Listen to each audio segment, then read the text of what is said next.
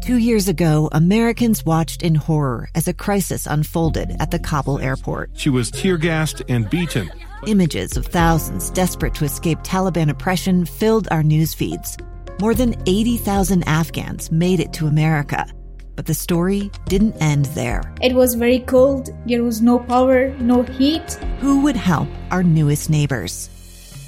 I'm Andrea Smartin. In Stranger Becomes Neighbor, you'll hear the stories of some remarkable refugees who left their homes and their dreams behind, only to start over from zero. Their only possession was 3 blankets. And you'll meet Americans who stepped up to help them. You want me to come when you deliver your baby. What can one person do in the face of an international disaster decades in the making? That's Stranger Becomes Neighbor. Find us at kslpodcast.com. Follow us on Apple Podcasts or anywhere else you listen. This hour, it's Let Me Speak to the Governor. Governor Spencer Cox answers questions from KSL listeners. Let Me Speak to the Governor. Live from the studios of KSL News Radio, 102.7 FM and 1160 AM. Good afternoon. I'm Maria Chaleos, along with Utah Governor Spencer Cox. We'll be taking your calls at 801-575-8255. You can also text us your questions at 57500. Governor, it pains me to say that we're reaching the end of summer, but we have some things to talk about. The water picture, for one thing. You said as we were talking off the air that people have been concerned about the water. They want to know how we're doing, so let's let them know. Well, I'm happy to do that, and it's always fun to have a positive report after the past couple of years. But because of the runoff, and even though we had a warmer July, the ground was so saturated that the water didn't sink into the ground. It actually went where it's supposed to go, and that is into our rivers and streams and eventually into our lakes and reservoirs. So some very, very positive news. Our reservoirs right now are at 80% capacity, which is well above the average. The average for this time of year would be about 64%. So that's great. Last year, we were at 50%. So we were well below average last year, well above average this year, which means we have a leg up on next snow season. So again, hopefully it's a good snow season, but we're already in great shape. The Great Salt Lake peaked in June, as it always does, peaked at about 5.5 feet above where we were last year, which is tremendous. It's the best we could have hoped for. Just an amazing year, but still about 5 feet below where we would like it to be. So we're hoping, we get another year kind of like last year, and we can add another 5 feet to that and get us back into that healthy, normal range that is so important for us. I'm so grateful for Utahns who have conserved, really done a wonderful job of cutting back, flipping their strips, finding water-wise landscaping for their yards. It's making a tremendous difference, and we're seeing it. So much better shape, but certainly not all the way where we want to be yet. Right. So it kind of sends a mixed message when you say, oh, we have enough water, we're doing a lot better, because you don't want people to suddenly decide, oh, I can just use more water. Exactly. And that's where I think people are getting better. They understand that this is not just a kind of a short-term thing. It's a long-term thing. Some years are better than others. If you use less in the good years, you'll have more in the bad years. And so that message and just changing our mindset about water, something that other states have had to do because they weren't as good at planning as we were to have the great reservoir systems that we have. And now it's time for us to have that paradigm shift, for people to understand that, you should have grass is great where you use it and play on it and certainly do that. But other places we don't need that. And there are other amazing, beautiful landscapes. One of the things I've been most excited about is to see the innovation that's happening in xeriscaping and water-wise landscaping all throughout Utah. I'm seeing yards that are just gorgeous with very little grass, and we can certainly do more of that. Gorgeous, so interesting as well. Yeah. So you mentioned the Great Salt Lake. There is a rally going on, maybe a protest of sorts against the inland port over concerns about the environment surrounding the Great Salt Lake. What are your thoughts on that? Yeah, so we've been very careful with the inland port. This is going to be the most environmentally friendly inland port anywhere in the country. It's the protest is about a spur, and we're looking to expand that to different counties to help them as well.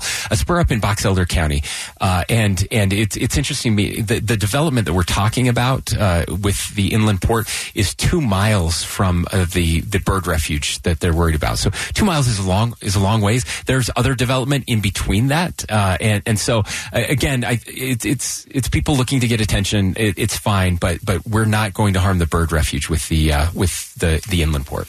Okay, it's election season. We have a special primary election coming up, but one of the big things people have been talking about is the GOP eliminating the presidential primary and moving to a caucus type system. What do you think about that? Well, it's not the first time we've done it.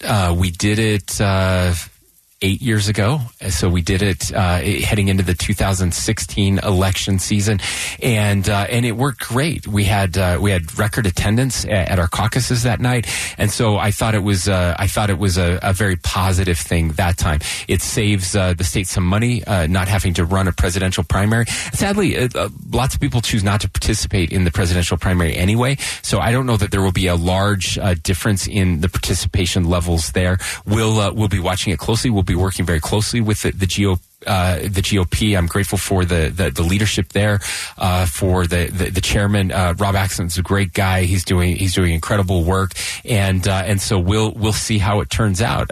Sometimes we may get more participation because people are interested in coming together and talking to their neighbors about that presidential primary.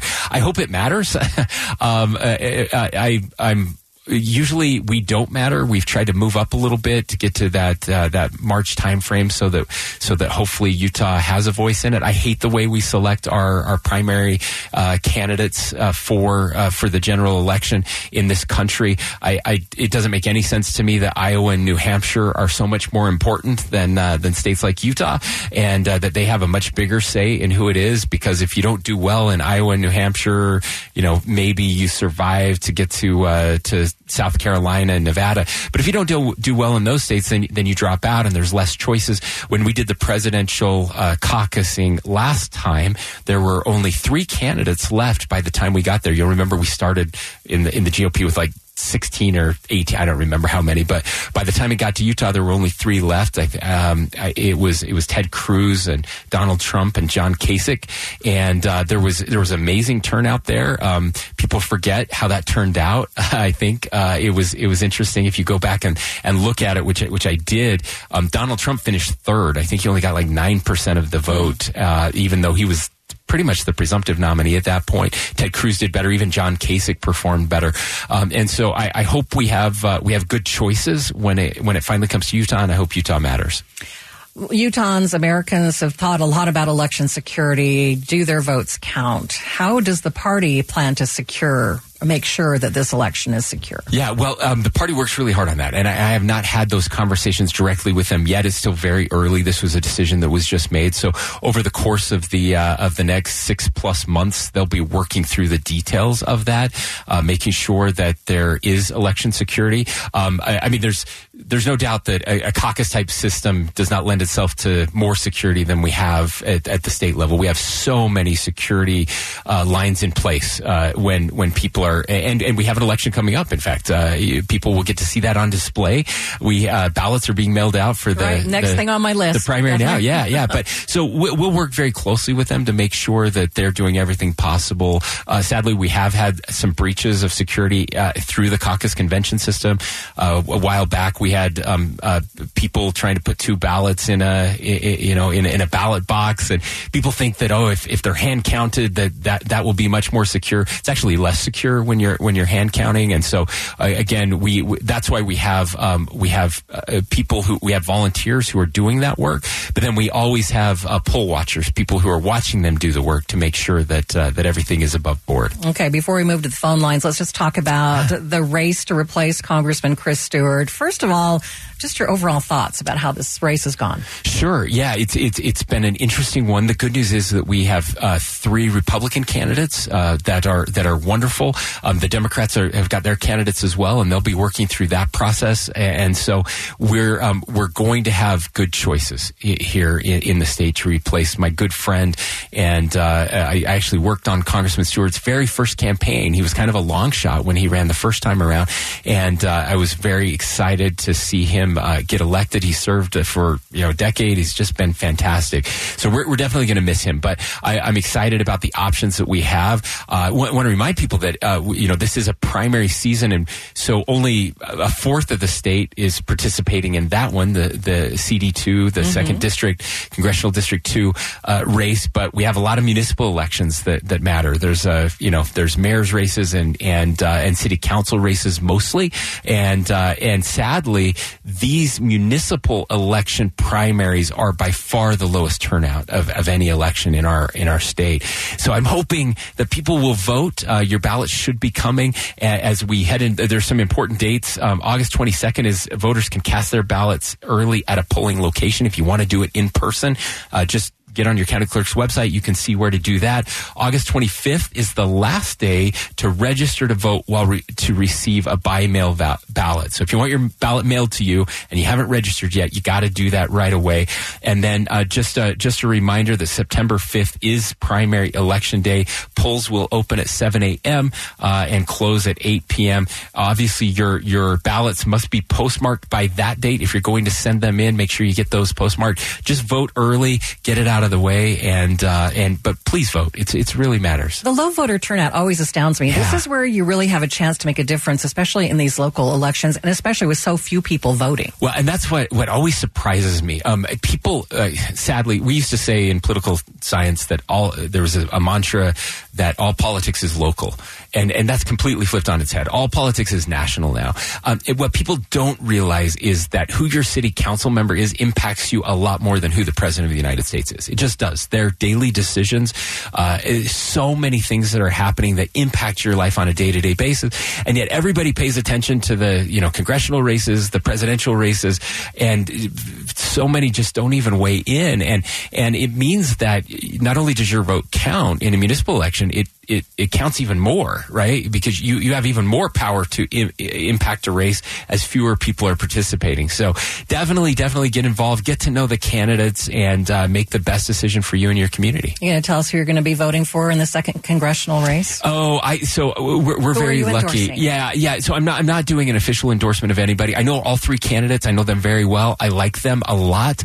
I've known Celeste for a long time. Celeste Malloy. She's the one who can hit the ground running the fastest. She's works for Congressman Stewart now. She's been involved in his office. She's working on all these issues. So she could just step into those shoes and run.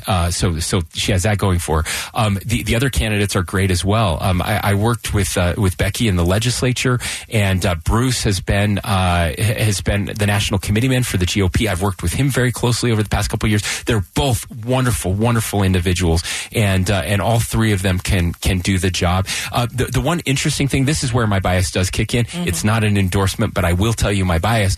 As somebody who lives south of what we call the Payson-Dixon line, we don't have we haven't had a member of Congress forever who lived off the Wasatch Front, and Celeste doesn't. She lives in southern Utah. So that's very interesting just from a geographical perspective to me, to get somebody who has that kind of rural perspective, which we don't see very often. And I certainly like that, but I'm not endorsing any of them. I think they're all wonderful candidates. All right. Phone lines are open and we have callers waiting. Number to call is 801-575-8255. You can also text us at 57500.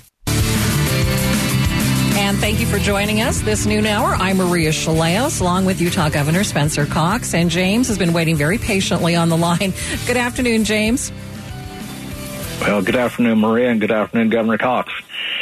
Anyhow, I just wanted to congratulate you on Governor Cox on becoming a chairman of the National Governors Association, and I noticed your theme this year is to get governors to get people to, quote, disagree better, unquote. And I'm just wondering, would you say this is comparable to practicing the golden rule? And my only suggestion would be a motto kind of like disagree politely or disagree positively. What are your thoughts on that? Yeah, James, thank you. That's very kind. As you mentioned, I do have the very unique and rare opportunity to serve as the chair of the National Governors Association. I'm grateful to my colleagues across the country. It is an organization that is a bipartisan. We take turns, Republicans and Democrats. So Governor Jared Polis of Colorado, the Democrat, is my vice chair. He'll be the chair starting in July of next year. And I have, after a lot of thought and debate, decided to choose this kind of unique and different initiative over the course of the next year. Governors will be working together on this idea of disagreeing better. And yes, I do think that this has a lot to do with the Golden Rule and the things that we were taught growing up. But I do want to say one of the reasons we picked that wording and that theme is some people think that this is, it's just about we all have to get along and kumbaya and another civility initiative. And I want to be very clear that is not what this is about. Some of the criticism of it has come from people that, and usually some of the most extreme people who say, no, we have to fight. And look, what I'm here to say is it is about disagreeing. It really is. It's about healthy disagreement. It's about passionate disagreement. Our nation was founded on profound disagreement. Our founding fathers understood this. They disagreed vehemently about many different issues, but they found a way to again disagree better, disagree without hating each other, without tearing each other down. The ability to try to understand what the other side is actually presenting, and again presenting in such a way that they're willing to listen to us. It's really about persuasion.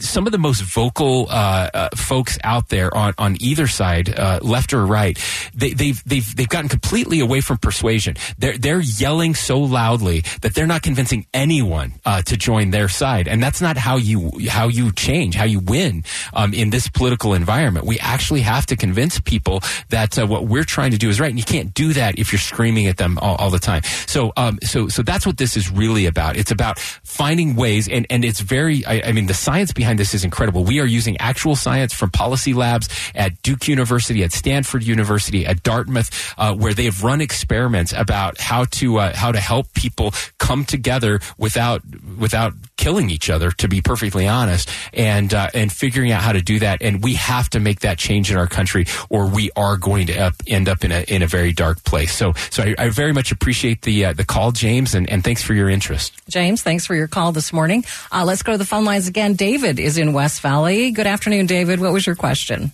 Okay, first of all, David, that is not the question that you said that you were going to ask. So I'm going to put you on hold and let you talk to the producer for a moment about that, even though, Governor, I'm sure you don't have a problem talking about that. But No, I don't have a problem. Originally wanted to talk about super high technology at the old Draper prison. So. Yeah, I'm happy to talk about the issue. Again, we can disagree without name calling, and that it's very appropriate to refer to people in such a derogatory way.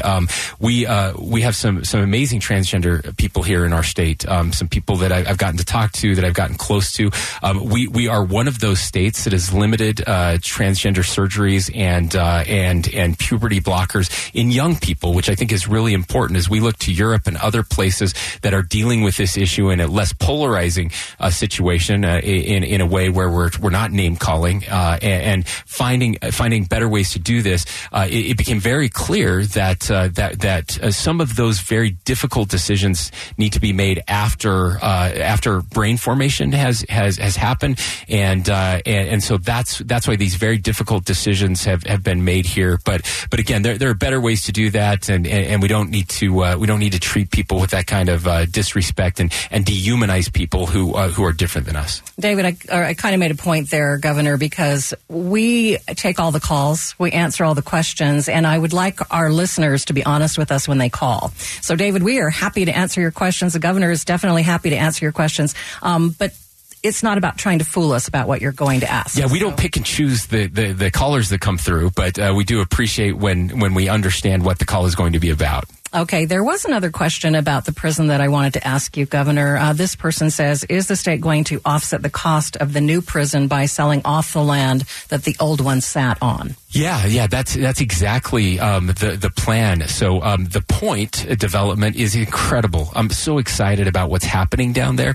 Still very much in its early phases as we're working to get infrastructure. We're still tearing down the old prison and getting all of that land freed up. But the Point Commission has been working hard. They are in the process. They've selected the developer. They're in the process of finalizing the development agreement, which is the agreement that will be used to make all of those decisions down there and the pricing and everything else. And then the revenue that comes from that land will go to offset. It will go back into taxpayer coffers and replace the money that went out to build the prison. And so this is one of those unique win-win decisions that was made under the leadership of Governor Herbert and the legislature back when I was lieutenant governor to find a better way to utilize that land right in the heart of Salt Lake City for economic benefit, for jobs and in innovation. And I'm just telling you, this is going to be incredible. There are going to be some announcements over the next couple of years. I think that people will get really excited about. I think it's a place people are going to want to visit.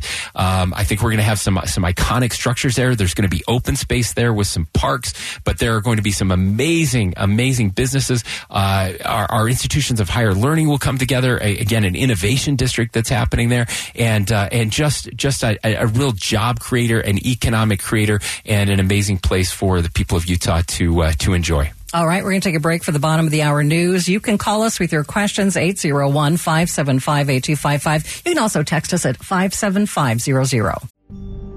It's the story of an American held in a dark Venezuelan prison. Then all of a sudden they all kind of lined up. They pointed their guns at me. And this is the point where I thought, I'm going to die today. I'm Becky Bruce. I spent a year working on Hope in Darkness, which now has more than 2 million downloads. Find it on kslpodcast.com or wherever you listen to podcasts.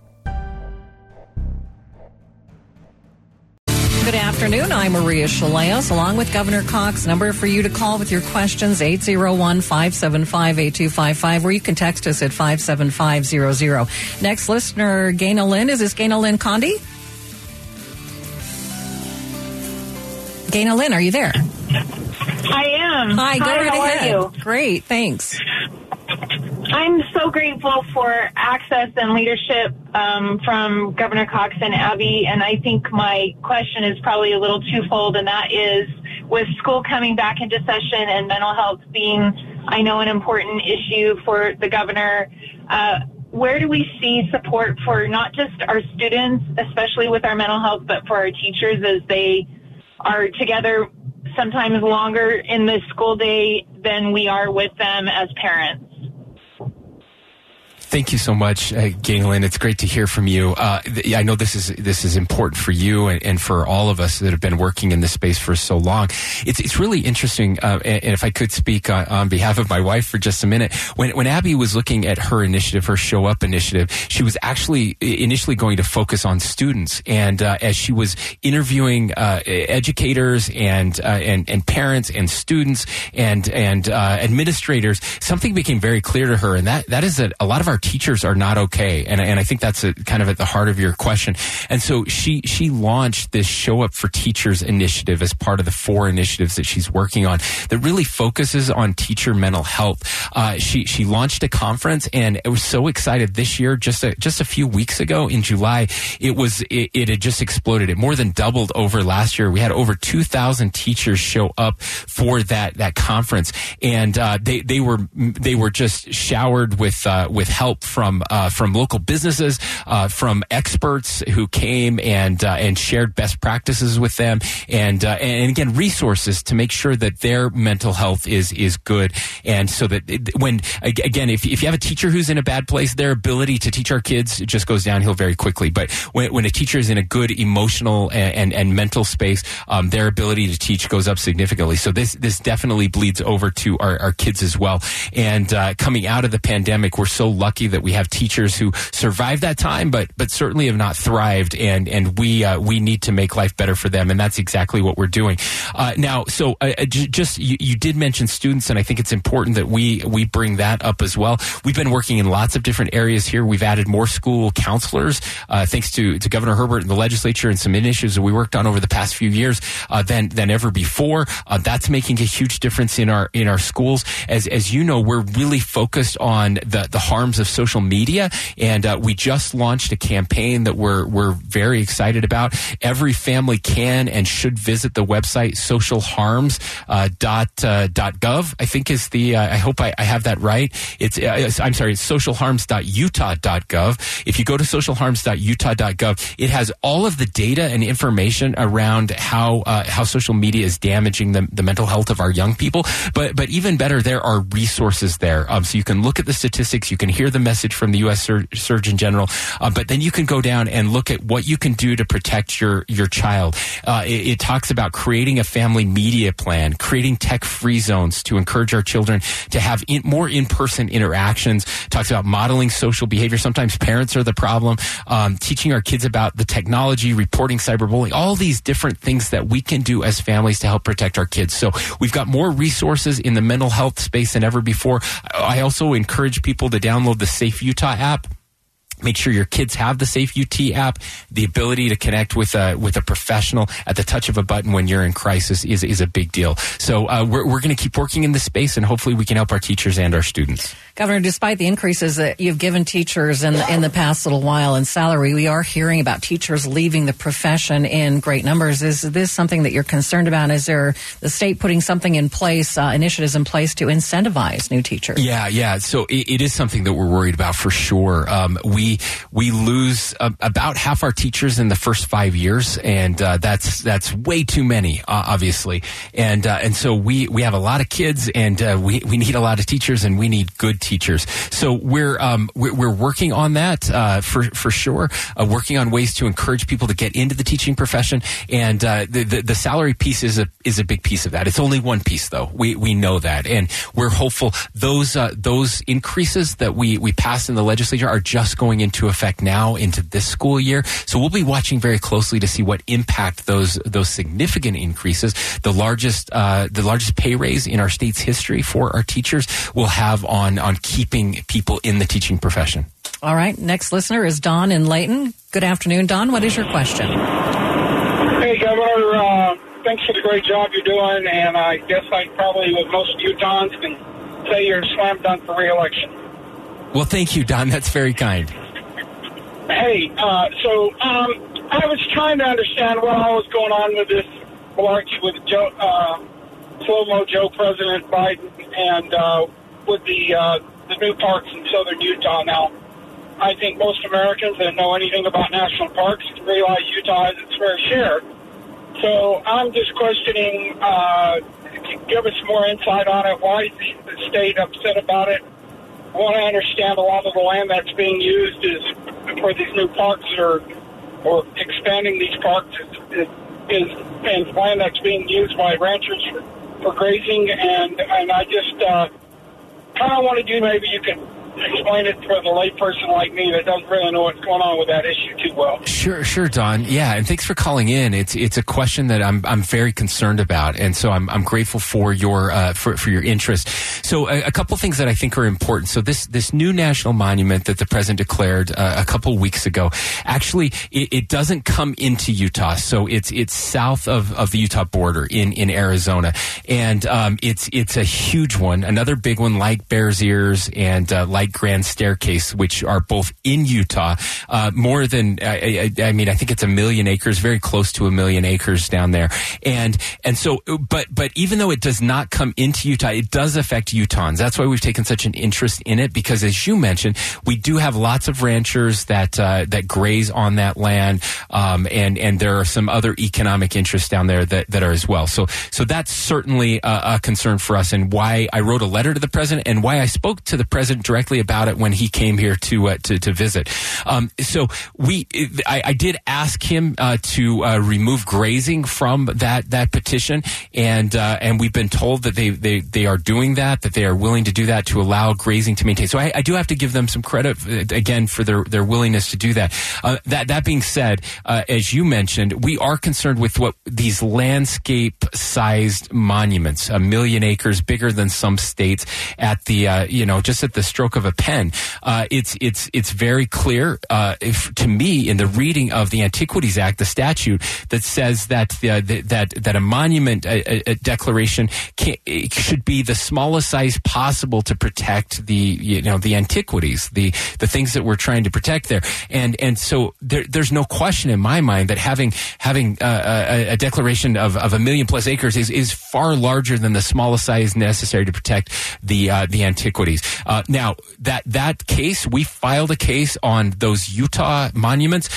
It's on appeal right now to the 10th Circuit. We anticipate it's going to go all the way to the Supreme Court. We're very excited to get it there and anxious to get it there, because in another case last year, the Chief Justice of the Supreme Court signaled that he was concerned about these very large monuments and signaled that there may be a willingness of the Supreme Court to take this up and to limit, as we think the statute does, the power of a president to just use this in such a broad fashion. So that's a long way of saying stay tuned. More to come, but I think over the next year or two, we'll hopefully get some resolution there.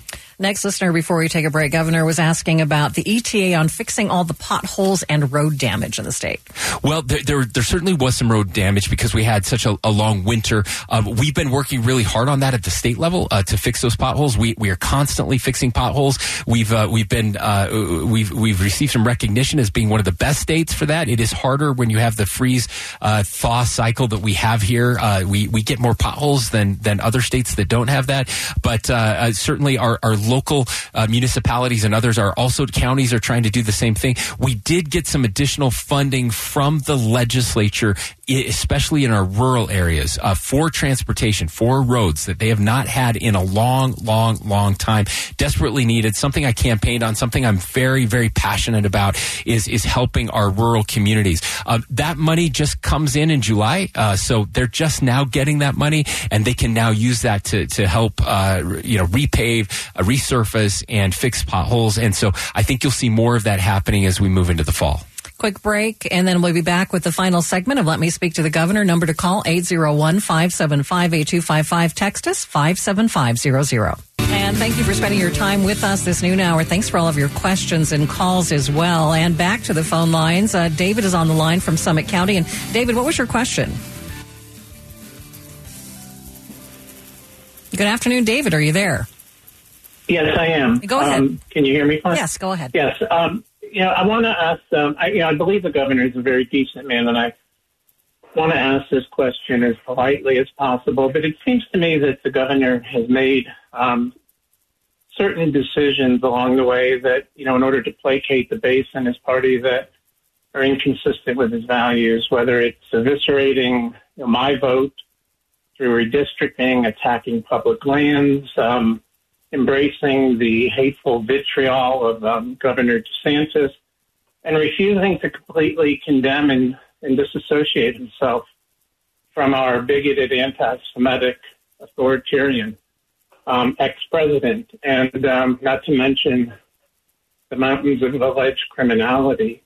I guess I don't understand, or I'd like to try to understand how you reconcile some of those decisions. How much of one's soul are you willing to sell in order to retain power? Well, thank you, David, for that very kind evisceration. I have to just completely disagree with the premise. What you're saying is, if you don't agree with everything that I believe in, then you don't have a soul, and that's just a terrible way to live your life. I can sleep very well at night, and I feel that I have represented my values at every turn. This country again is not founded on agreeing with everything, and I take the decisions that I make very, very, very carefully, and I feel very strongly about those decisions when I make them. Now, this is also politics is the art of the possible, and I think you understand that. You mentioned the redistricting maps, and of course, I could veto a veto-proof majority of the legislature. That makes absolutely no sense, and that's politically very stupid, a very stupid thing to do. So I didn't do that. You want to gerrymander the state for Democrats. That's what you're asking for. The Republicans in Republican leadership here in the state wanted to gerrymander the state, to benefit Republicans. And so those are disagreements, and we can have healthy disagreements, and we can fall out on different sides of those issues. And so that very type of attitude, I think, is very destructive. This idea that if you don't agree with me on everything, then you are morally defunct, that there is something terribly wrong with you, and that leads to, again, a very dangerous place. And you're doing the very thing in the way you ask that question, in the way you're trying to position yourself vis-a-vis me and my party. You're doing the exact thing that you're accusing Donald Trump and others of doing. It's the exact same thing. It's just another side of the same coin, and it's very disheartening to me to hear people. That's not how you have a conversation. That's not how we disagree better. That's not just the way you posit those questions is going to do exactly what's happening. That is to cause me to put up a front to say now you're attacking my character because I disagree with you on a few issues, and that's not good for our society. We need to be able to have conversations. We need to sit down, as I do with my Democratic colleagues, and ask, why is it that you voted this way on that bill? Help me understand what is at the core of it. And when I do that, then I can understand, oh, you're not a bad person. I can see that. We just have a disagreement, and maybe we can find some ways to work together. And I hope you would really reconsider the way the way you think about Republicans and people who disagree with you. Next listener, Governor, is asking, they say Tesla is looking for a new site for another factory. Is Utah making any effort to attract Tesla? So we are always looking with Tesla, with any big company that's looking to expand. Utah is on the map right now.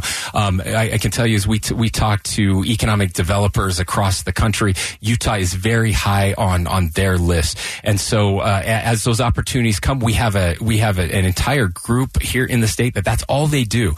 They look at those opportunities, and so we did look at Tesla before when they chose their large battery manufacturing plant that ended up in Nevada. We were on the list. We certainly had conversations with them. That will happen again.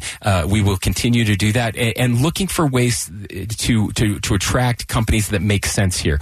Manufacturing is great. We love bringing manufacturing back home. In fact, just yesterday, I went and visited a company that is greatly expanding their manufacturing here. It's a startup called Taurus. They're doing amazing work in the energy storage sector of the economy. We love seeing these manufacturers come to Utah and grow, and we would love to have anything related to Tesla and Elon and his companies here in Utah.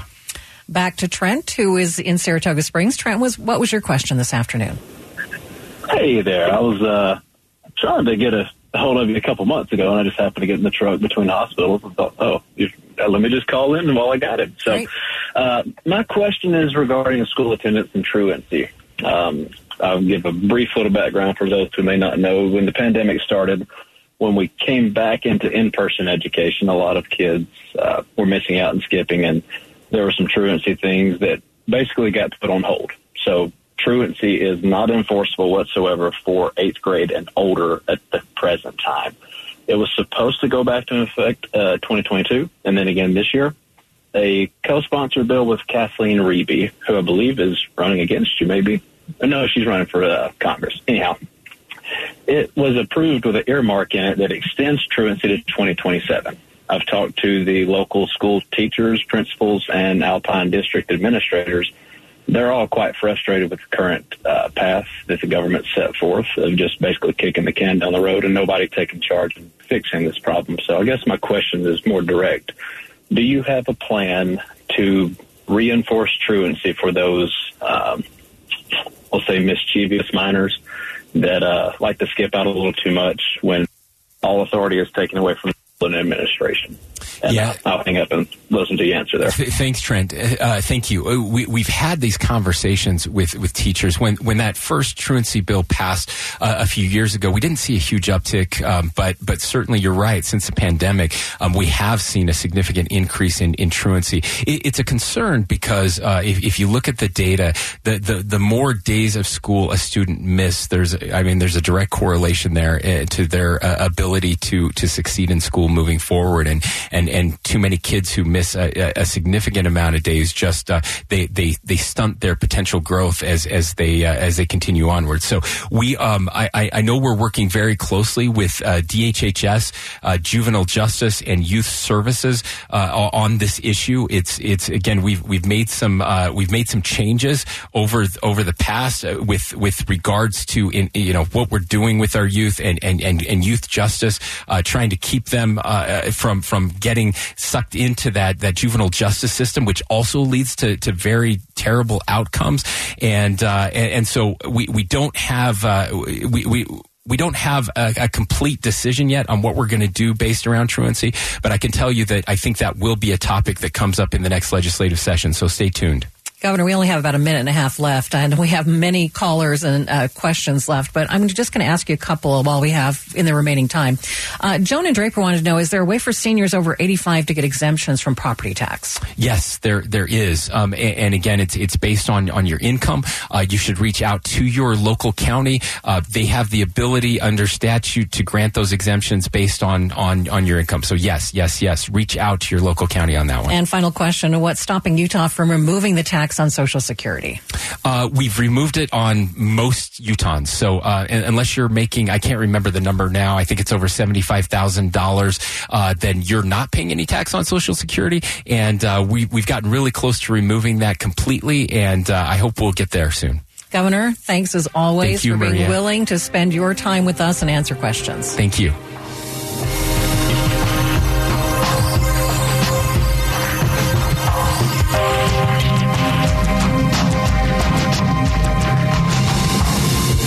KSL FM Midvale, KSL Salt Lake City. Listen on the KSL News Radio app and in your car at 102.7 FM. KSL News Radio, your all-day companion for news. I'm Dave Cawley, investigative journalist and host of the podcast Cold. In October of 1985, a woman named Cherie Warren left work at a busy Salt Lake City office to meet her estranged husband at a downtown auto dealership. She never made it home. Cherie's car surfaced weeks later in Las Vegas. In the parking lot of a hotel casino. No one knows how it got there. Strange. It was strange. Both Cherie's estranged husband and her boyfriend raised suspicion for investigators. I kind of thought that he might have done something. But no arrests were ever made. In Cold Season 3, we dig into double lives, make new connections in the case, and examine the difficulty raised by reasonable doubt. We want answers just as much as anyone else. They have creeps like that now too, so nothing's changed. That's the new Cold Season 3, The Search for Cherie. Now available anywhere you get your podcasts.